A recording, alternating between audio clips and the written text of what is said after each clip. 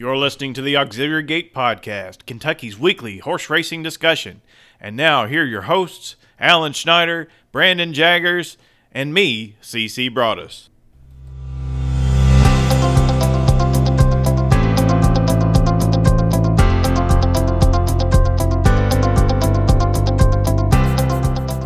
Good evening, everybody. You've reached Brandon Jaggers with the Auxiliary Gate tonight. We've got a special guest.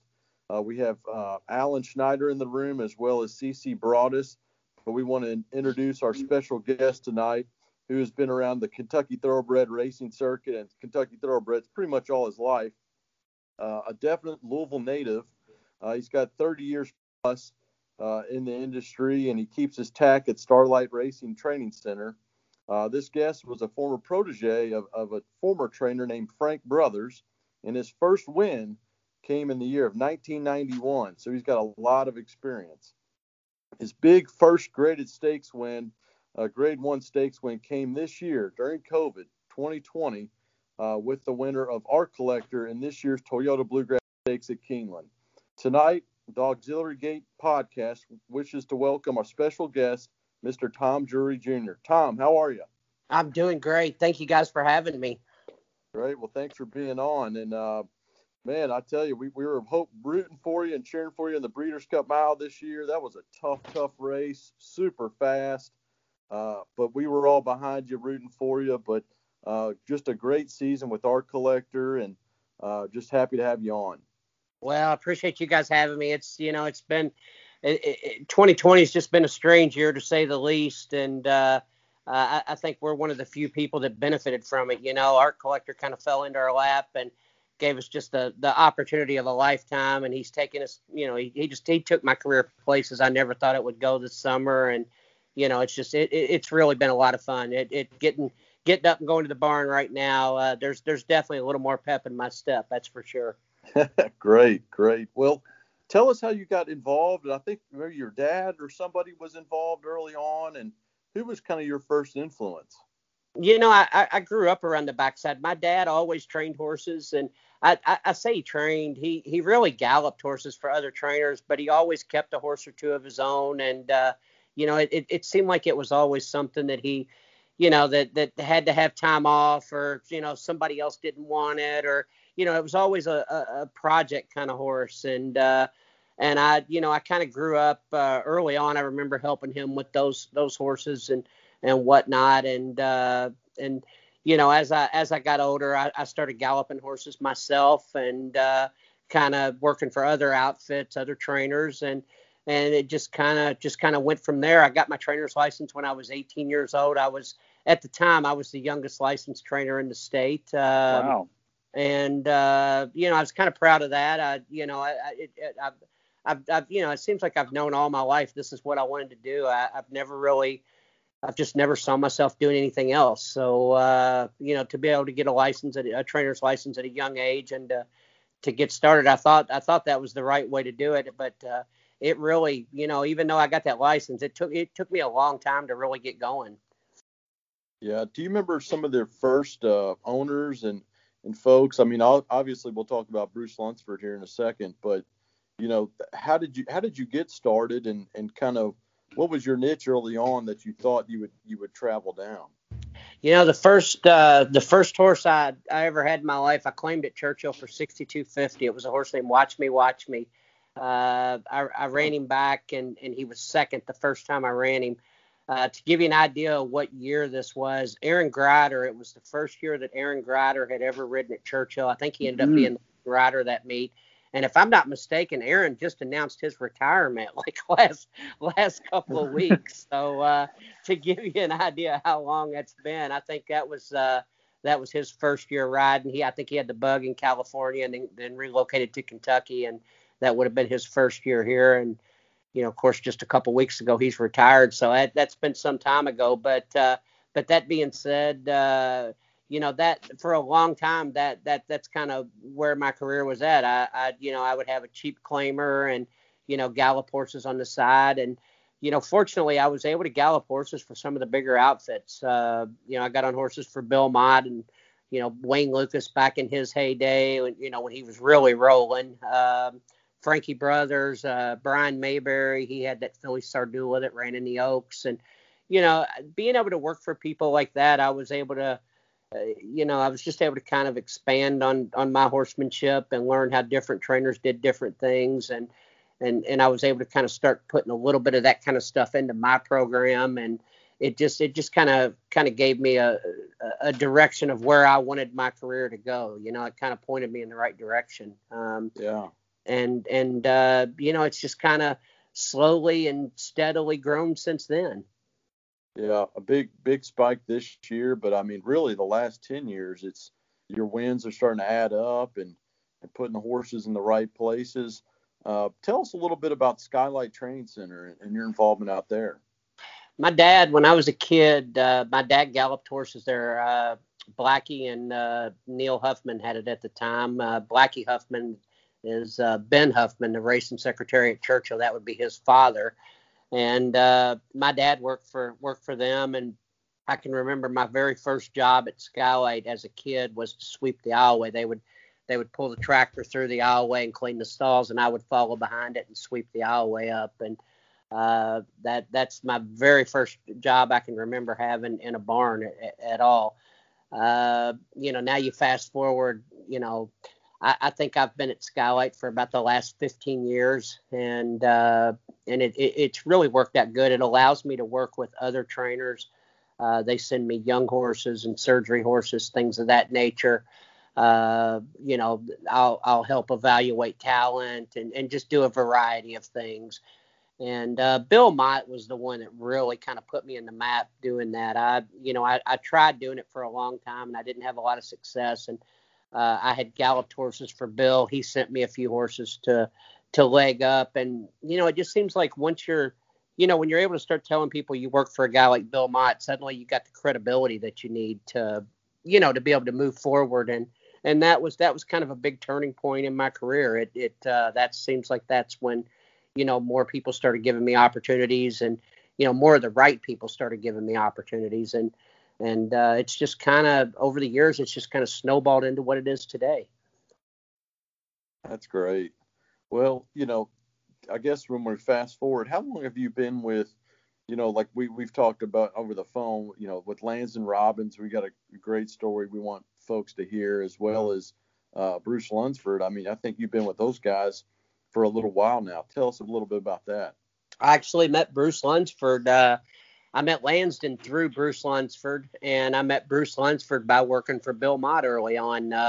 Bill sent me a couple of horses that Bruce owned, and then of course Bruce also had horses with Frank Brothers, and I ultimately ended up doing some work for him as well. So I had a couple of different ties that introduced me to Bruce, and once Frankie retired, when he retired, he actually turned a couple of Bruce's horses over to me, and that kind of gave me an opportunity to run a few horses for him. And it just seems like ever since then, Bruce has always made sure, even at the training center, he's always made sure to leave a horse or two with me and try to kind of help me out when he could. And he's just really, I mean, gosh, Bruce has just given me the opportunity of a lifetime with Art Collector, but that's gone on for a long time. Bruce has been helping me out for a lot of years now, and he's been a big supporter of us. And, gosh, I just can't say enough good things about him, but he's actually the one that introduced me to Lansden Robbins. And, Lansden's got some nice yearlings this year that we're looking forward to getting our hands on next year. So, we've got some good things happening right now. Lansden kind of shared with me off the podcast one evening about a horse that I guess maybe was with Bill Mott or some trainer, and they just couldn't get him to run or be consistent, and they shipped him to him or to you, and so tell us a little bit about that story. I forget the horse's name now. Drilling for Oil. That's right. I'll never forget that horse as long as I live. He was sent to me, and he had a little rap sheet with him. During morning training, he'd be galloping along, and he'd just hit the brakes on you, and I think the riders were having a lot of trouble getting him to go around the racetrack.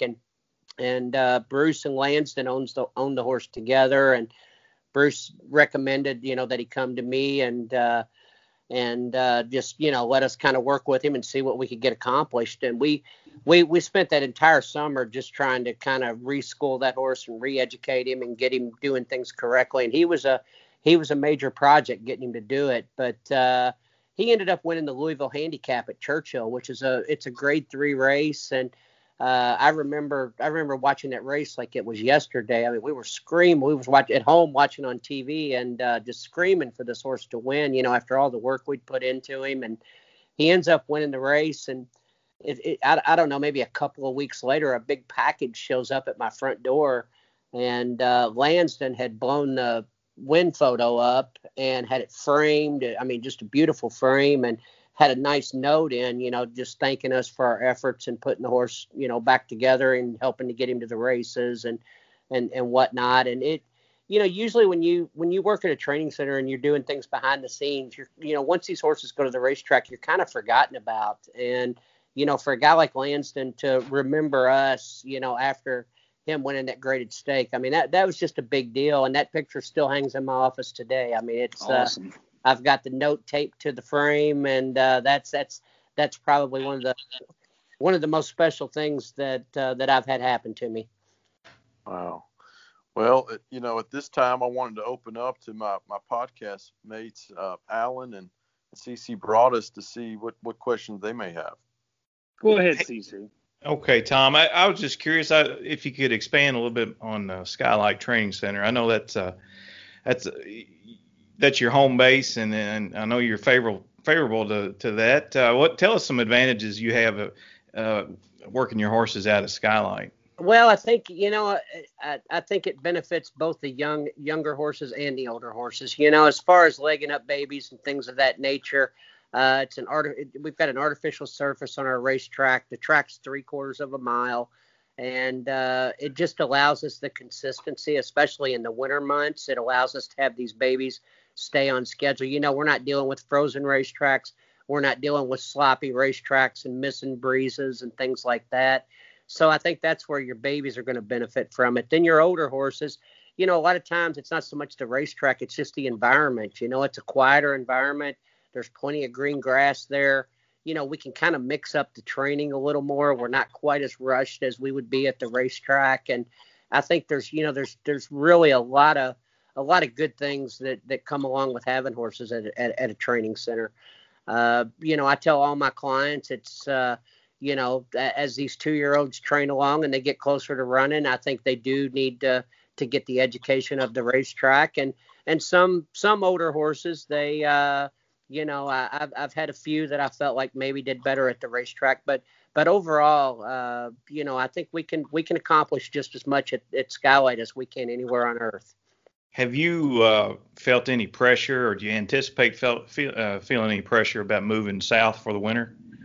I'm actually going to send a few horses to New Orleans this year. I sent my first couple yesterday, and I'll probably send a few more next week. I've got 6 stalls at the fairgrounds, and I'm going to kind of do it with my training wheels on this year. I'm actually sending the horses down. They're going to be in Al Stahl's barn, who I work very closely with, and Al's going to kind of oversee the horses for me. So, I don't have to worry about having quite as much staff in place, having somebody like him helping me and being in his barn.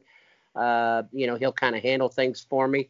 And then in return, I'll probably have a few horses for him that I'll race at Turfway, and we're going to kind of help each other out a little bit. So I'm starting to kind of head south a little bit, but like I said, I'm kind of doing it with my training wheels on this winter. Okay, I'm going to drop a name here. Brandon, you might remember this name. Do you remember a gal that we used to work with named Christine Wall, by any chance? You might have left the bank by then. No. You don't? Yeah, that's when I cashed in on all those 10-cent stocks I bought. I got you. Well, Mr. Tom probably knows Christine. That's Bill Wall's daughter and her daughter-in-law and Richard Cornhorse's daughter. Yeah, right. Absolutely. Yeah. Well, I used to work with her. I used to work with her, and I was just with her one day, and I asked her if who name off some trainers that she trusted. And she said, "Well, there's not very many that I trust. Only my dad, maybe Tom Drury." So that's a compliment in your favor there. So huge compliment. Christine's a great girl.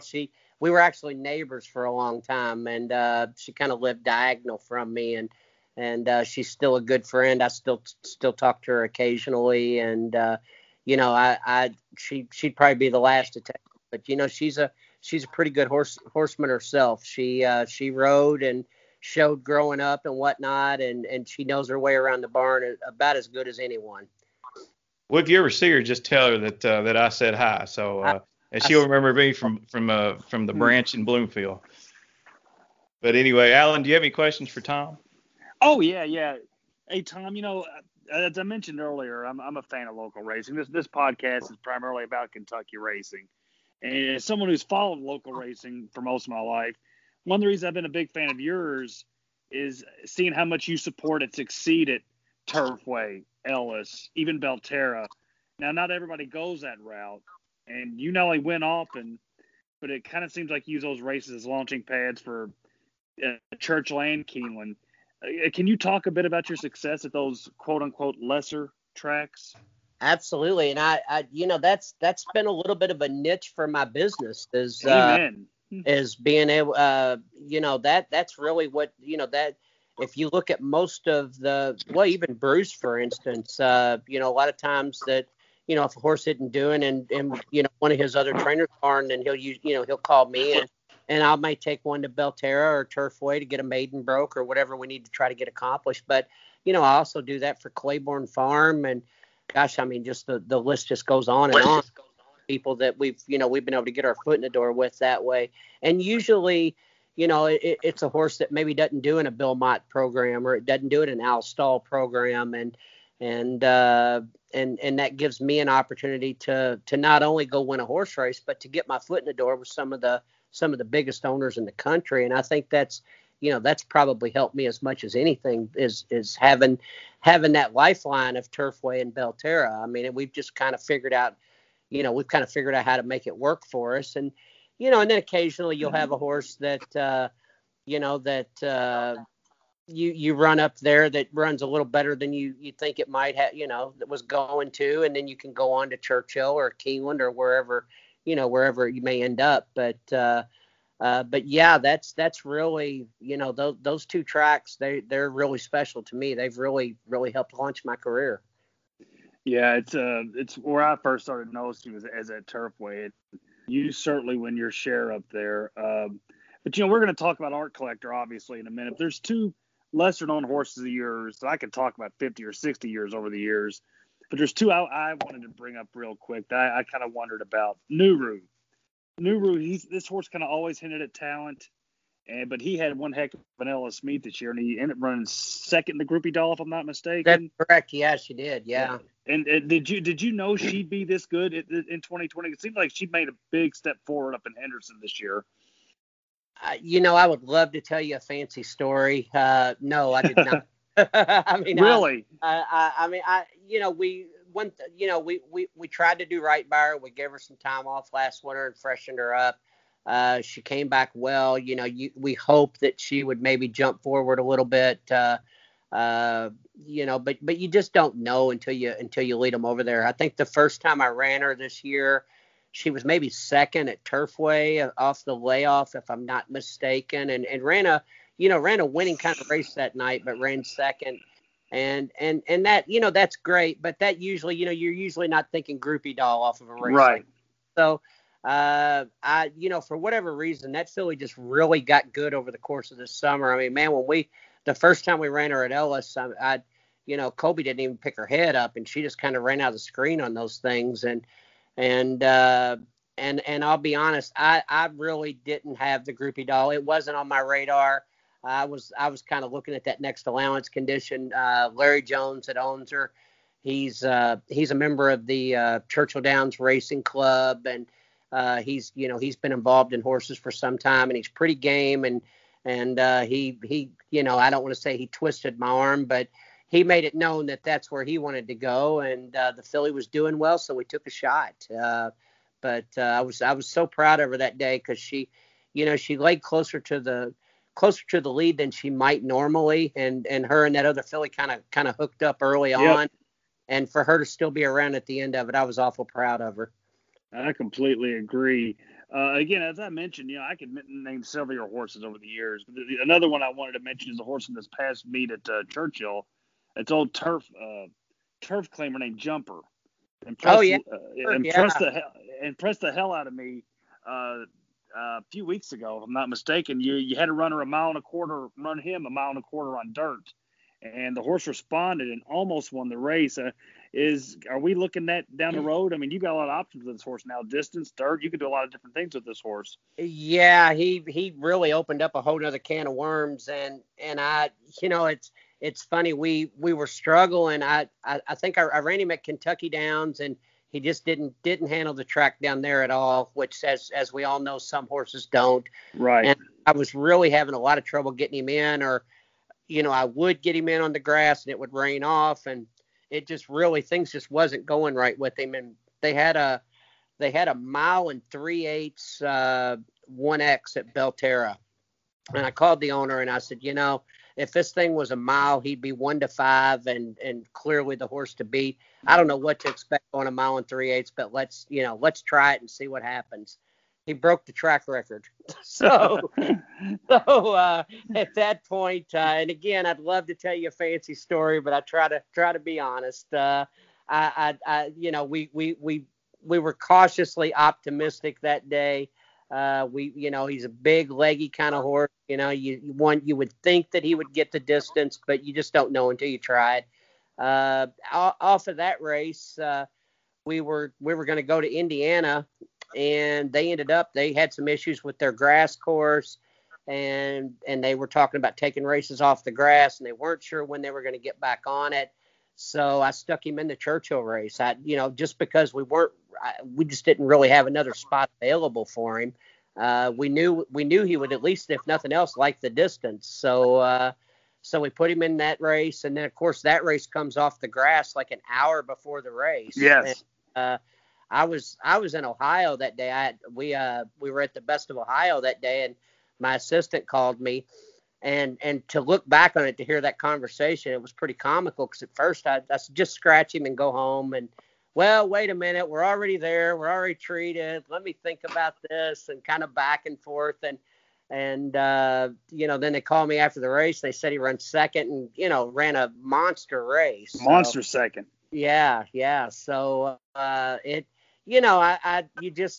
that's what makes the horse business so good, is, you just never know. I mean, there's a horse that I was just absolutely convinced was a pure grass horse, and he really got over the dirt well that day.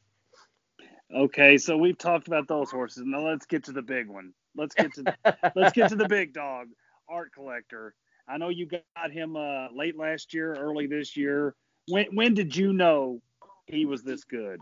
I know when I expected him to be good. When he won that 1-turn dirt mile at Churchill, and then he went to 2 turns just as easy as he wanted to in that 4-horse allowance race, I knew he was special. Of course, you're there with him every day. When did you know he was special? I knew he was good last winter, because Brian Hernandez and I are really close friends, and Brian called me at some point last winter and said, "Hey, do you have that horse Art Collector?" And I said, "No, I don't." And I knew who the horse was. I knew Brian had won on him in the fall, when Joe Sharp was training him. I knew who the horse was. I knew Bruce had him somewhere, but I wasn't sure where.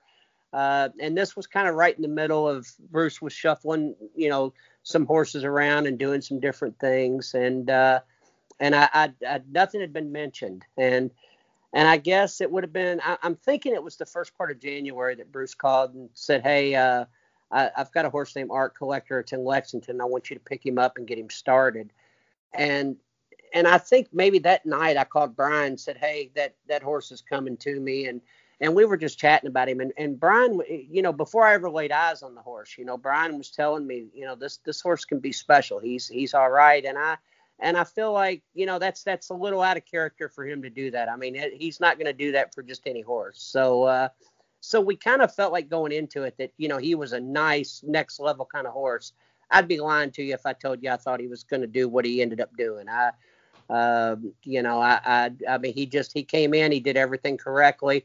At that time, I thought my job was to get him up to a half mile, and he was going to go to somebody else. And we just needed to make sure that we had him as good as we could possibly make him and looking the part and things of that nature. And then the COVID stuff hit. And once that hit, track started shutting down, and, people weren't able to train every day, and all the different things were going on. And Bruce called and said, hey, if you're training that horse every day and he's on a consistent schedule, let's just leave him where he's at. And, if you end up running him once, that's fine with me. And, that led to us being able to run him the first time at Churchill. And when he won that race, that kind of led to us being able to keep him. But if you're asking me when I thought he was special, that second race was, when the first time around 2 turns, that was a big race.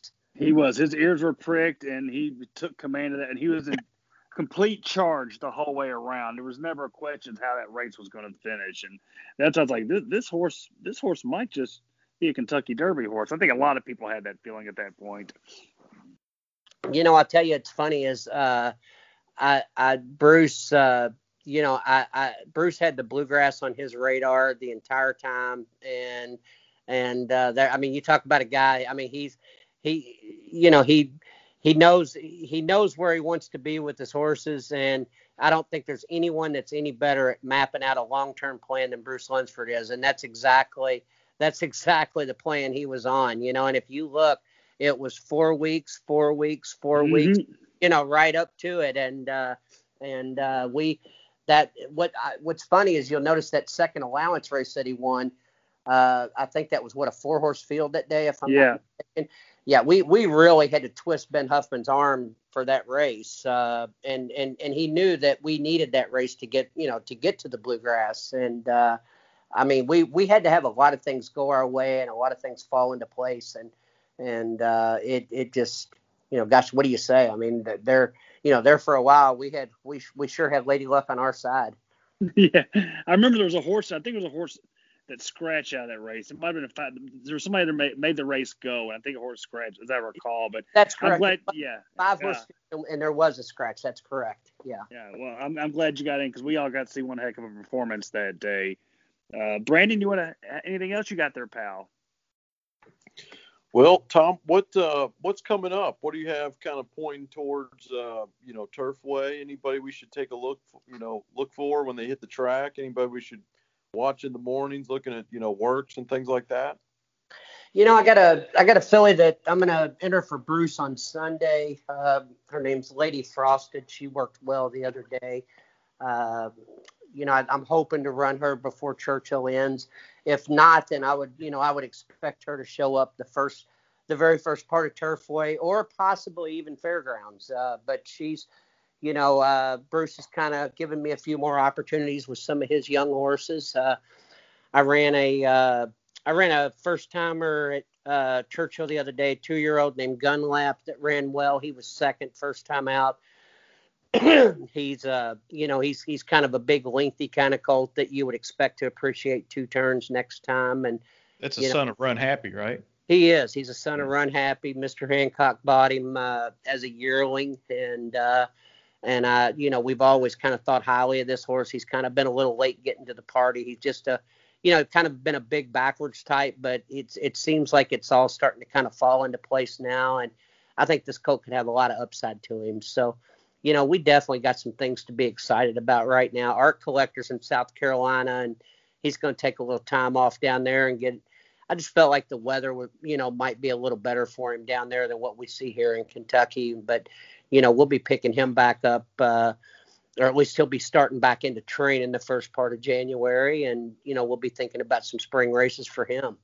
Any long-term goals for Art Collector, maybe like the Met Mile or something like that? At this point, it's just getting back to getting back breezing again, and then we can kind of figure out where we want to be. If I had to guess, I would say, you'd probably see him show back up sometime during the Keeneland meet in the spring. As to where that is, I'm not sure yet, but I would say, you'd probably see him show up at Keeneland, and then maybe look at something at Churchill after that, and then kind of go from there.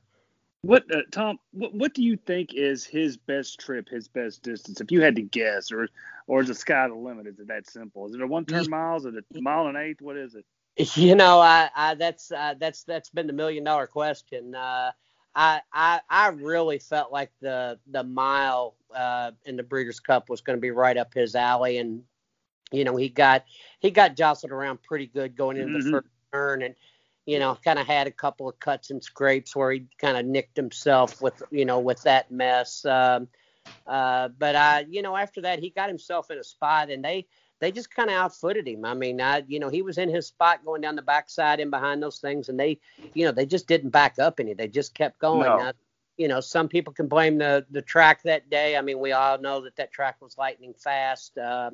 But I'm not big on pointing fingers. I mean, they've all got to run on the same racetrack. So I felt like we were kind of in the spot that we wanted to be in, that we thought we would be in, and he just, for whatever reason, they just kind of outfooted him that day. So I think at this point, getting back going again, bringing back, I would say, if you were going to run him off the shelf, it'd be somewhere between 7/8 and a mile, something like that. And then, you kind of do the same thing you did last year. You just kind of let him take you along from there.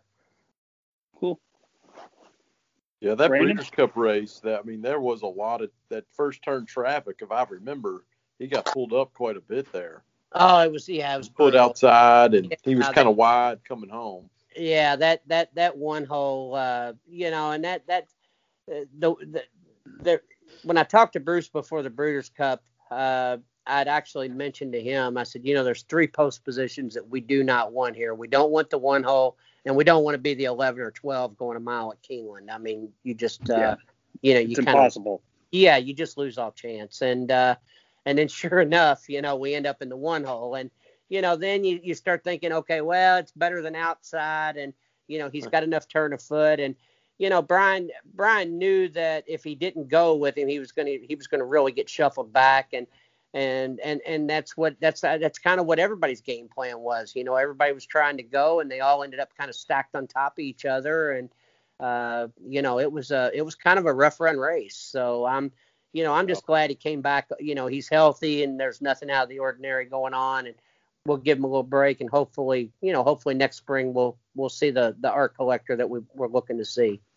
Yeah, I know. The podcast for sure is looking for a big campaign, and a lot of the fans behind Art Collector, because when he hit the stage, that was very exciting to watch him keep climbing the ranks and the condition and get to where he was. So we applaud you for doing all that, especially during a COVID year. That it had a lot of challenges, as we talked about. So, we've had a great night with you, and wish you the best of luck in the coming meets, and we're definitely going to look at Lady Frosted and Gunlap and see what else you got going on at Turfway. And if we ever make it out the Skylight, outside this quarantine stuff, I'm sure going to come by and knock on your door. You guys have an open invite. Just sounds great. Come on out. We'd love to have you. So we'll let you watch some horses breeze, and you can decide for yourself who you want to look for at Turfway. Nice. That's great. Well, thank you again. We appreciate it. Yes, sir. Thanks, guys. Thank you. Been a pleasure, Tom. Thank you, Tom. Bye-bye. That's all for episode 29 of the Auxiliary Gate podcast. And until next time, on behalf of Brandon Jaggers and Alan Schneider, this is CC Broadus reminding you that gambling money ain't got no home.